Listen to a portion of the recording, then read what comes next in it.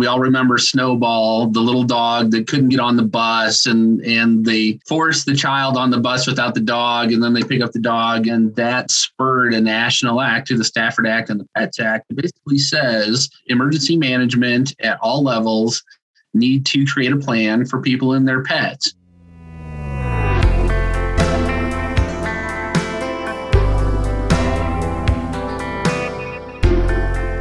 Welcome to VetCast, Veterinary Climate Action and Sustainability Talks, the podcast created by veterinary students at Colorado State University focused on the impacts of climate change on animal health.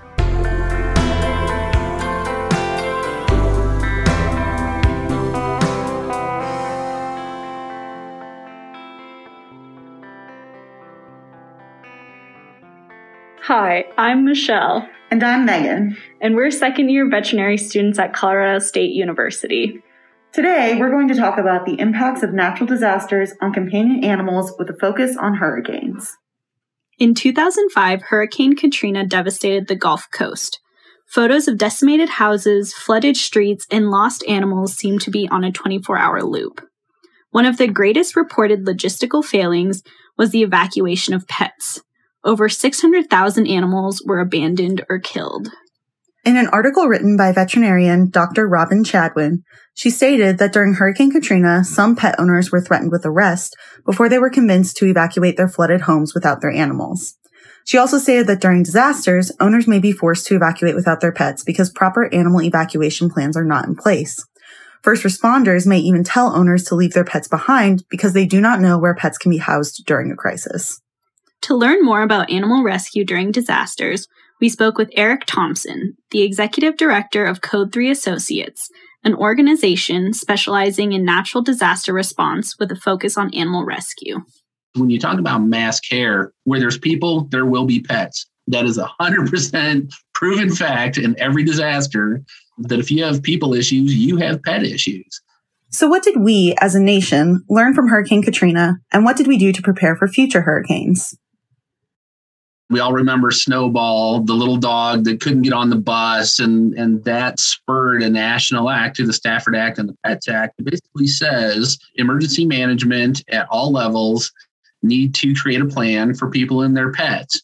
And that plan can be everything from evacuation to sheltering in place, to animal rescue, and working on different levels of whether we're working at a human shelter, like an American Red Cross shelter, where people may want to bring their pets, or whether they work with a faith-based group or another volunteer organization active in disaster to actually house people with their pets. After Hurricane Katrina, the Pets Act of 2006 was enacted. This act stated that the Federal Emergency Management Agency can provide rescue, care, shelter, and essential needs for individuals with household pets and service animals, and to household pets and animals themselves following a major disaster or emergency. According to Chadwin, zoonotic disease outbreaks are a common reason for why pets are not allowed to be evacuated and sheltered with their owners. However, Eric told us about new shelters being implemented that allow animals to stay with their owners. And what's been a really incredible change since Katrina are all the different care models that are out there now. Even during Hurricane Katrina, one of the most popular models back then was an emergency animal shelter separated from their owners. So people would give up their pets for a short amount of time, or the pets would be evacuated into a separate location. But the long story or the short story is that pet was separated from the owner, and then there was a lot of effort put into care and hopefully reunification. Ever since then, we've seen a growth model of there's a co-location model where you think about people and pets not being in the same room, but being in the same building or the same campus together. So people then can go take care of their pets during the day and then have sleeping quarters. The other one that came out about 3 years ago and was originated down in Louisiana is called a cohabitation model. And this is where people and animals stay together in the shelter in the same space. And we found that the cohabitation model actually provided an atmosphere where the animal is less stressed, the people are less stressed.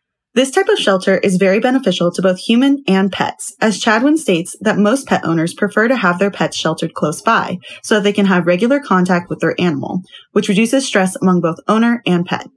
Another common practice that was adopted following Hurricane Katrina, according to Glassy, was emptying animal shelters pre- and post-disaster impact.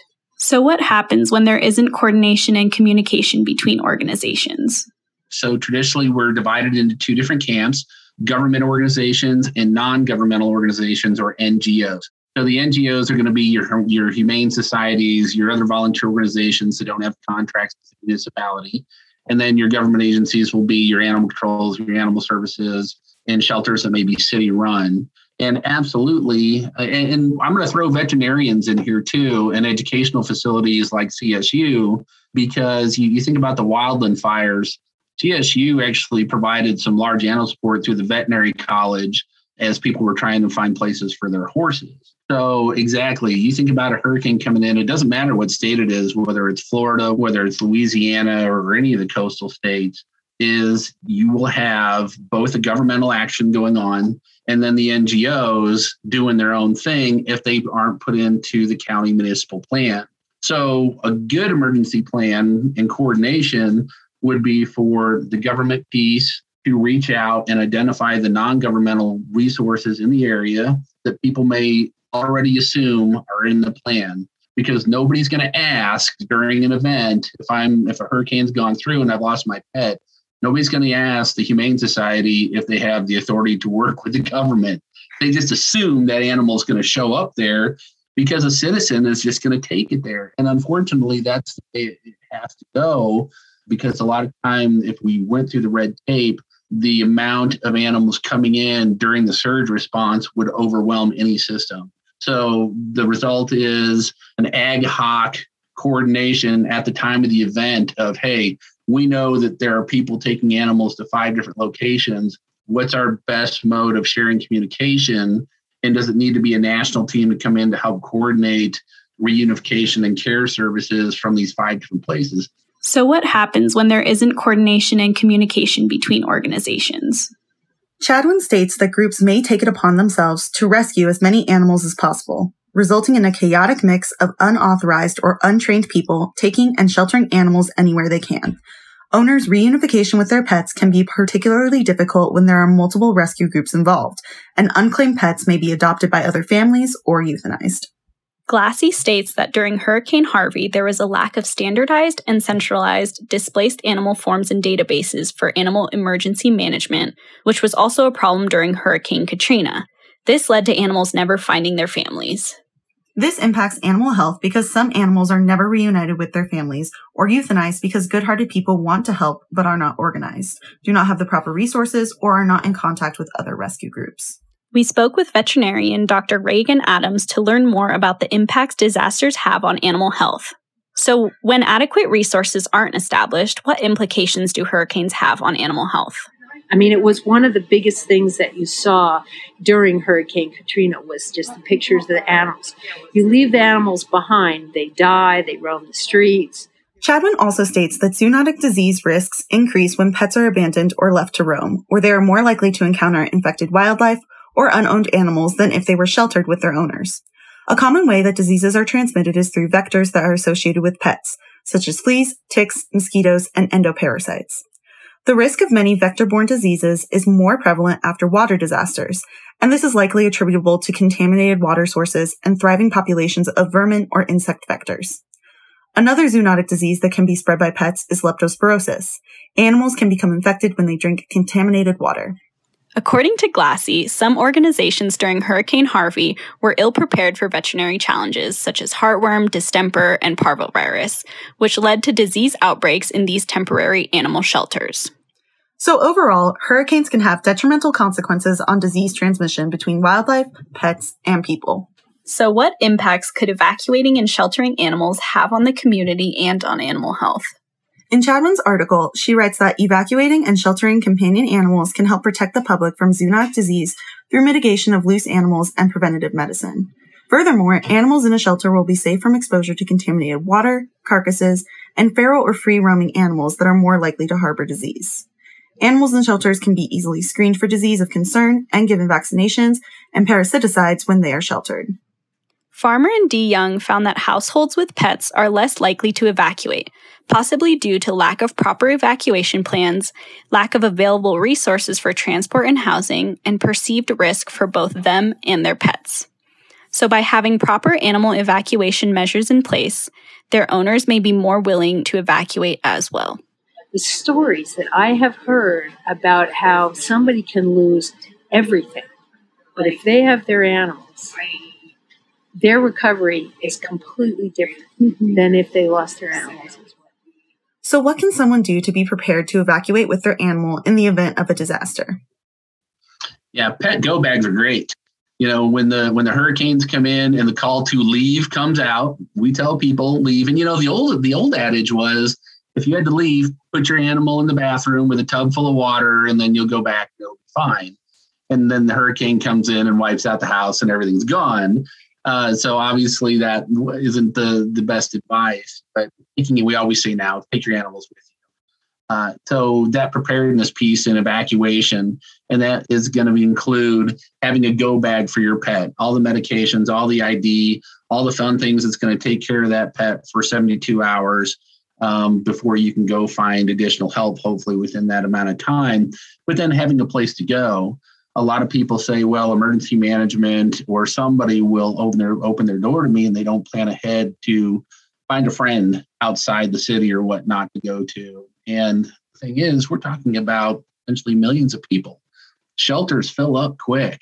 And then we see people living in their cars with their animals unprepared. I just think the most important thing, the cumulative most important thing, is that animal people in a community appreciate the fact that stuff will happen, stuff bigger than them, and that they need to prepare for what they can, but also reach out and have an animal community. So there's a tendency for people to live as loners sometimes, a little too isolated. So part of my preparation for my animals, I have 3 dogs, and I probably have 4 neighbors that have keys to my house and know my dogs and know how to feed them. Because it doesn't matter if I'm caught when I used to drive around and go to Denver and things like that pre-pandemic, I could be in some kind of traffic jam in Denver and my dogs hadn't been out for 8 hours. Isn't it cool to be able to call your neighbor and go, hey, Tim, can you let the dogs out and feed them dinner? And the door opens and they go, it's Tim! Instead of, I'm going to kill this guy. So the buddy system is very big. But when something big hits your community, you will do better if you have community members that you can, that you can rely on. And what always happens after, especially a natural disaster, is communities feel stronger because they were forced to work together. This kind of, we did it together. And that is, we might as well start that in the beginning. Some suggestions for when you're evacuating with your pet, according to Farmer and D. Young, include microchipping your pet in case they run off during the evacuation, researching pet-friendly shelters, making sure to have name tags and collars for all animals, and appropriate carriers for sheltering. You can also start the conversation with your vet about what you can do to prepare for disasters that may be common in your area. To make sure that you're prepared for a disaster, follow Dr. Adams' 3 main tips. Move slowly, have everything ready, have your contacts. And the more independent you are with having all those things for your animal, the better the animal feels, and the better you feel, and the better things go. In the most recent IPCC report, it was stated that extreme weather events are becoming more frequent and severe. So do your part to help combat climate change. You could walk, bike, or carpool to work, eliminate single-use plastics, switch to energy-efficient appliances and devices, or reduce food waste. No contribution is too small. We want to thank Eric Thompson and Dr. Reagan Adams for taking the time to answer our questions and dive deeper into this topic with us. So don't forget when preparing for disasters. Move calmly, have everything ready, and have your contacts. Don't let your pet be the next snowball.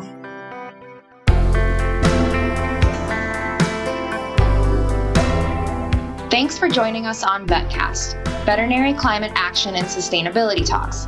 the podcast created by veterinary students at Colorado State University. To find more resources about this topic and details about each episode, check out the show notes. Thanks, and see you next time on VetCast.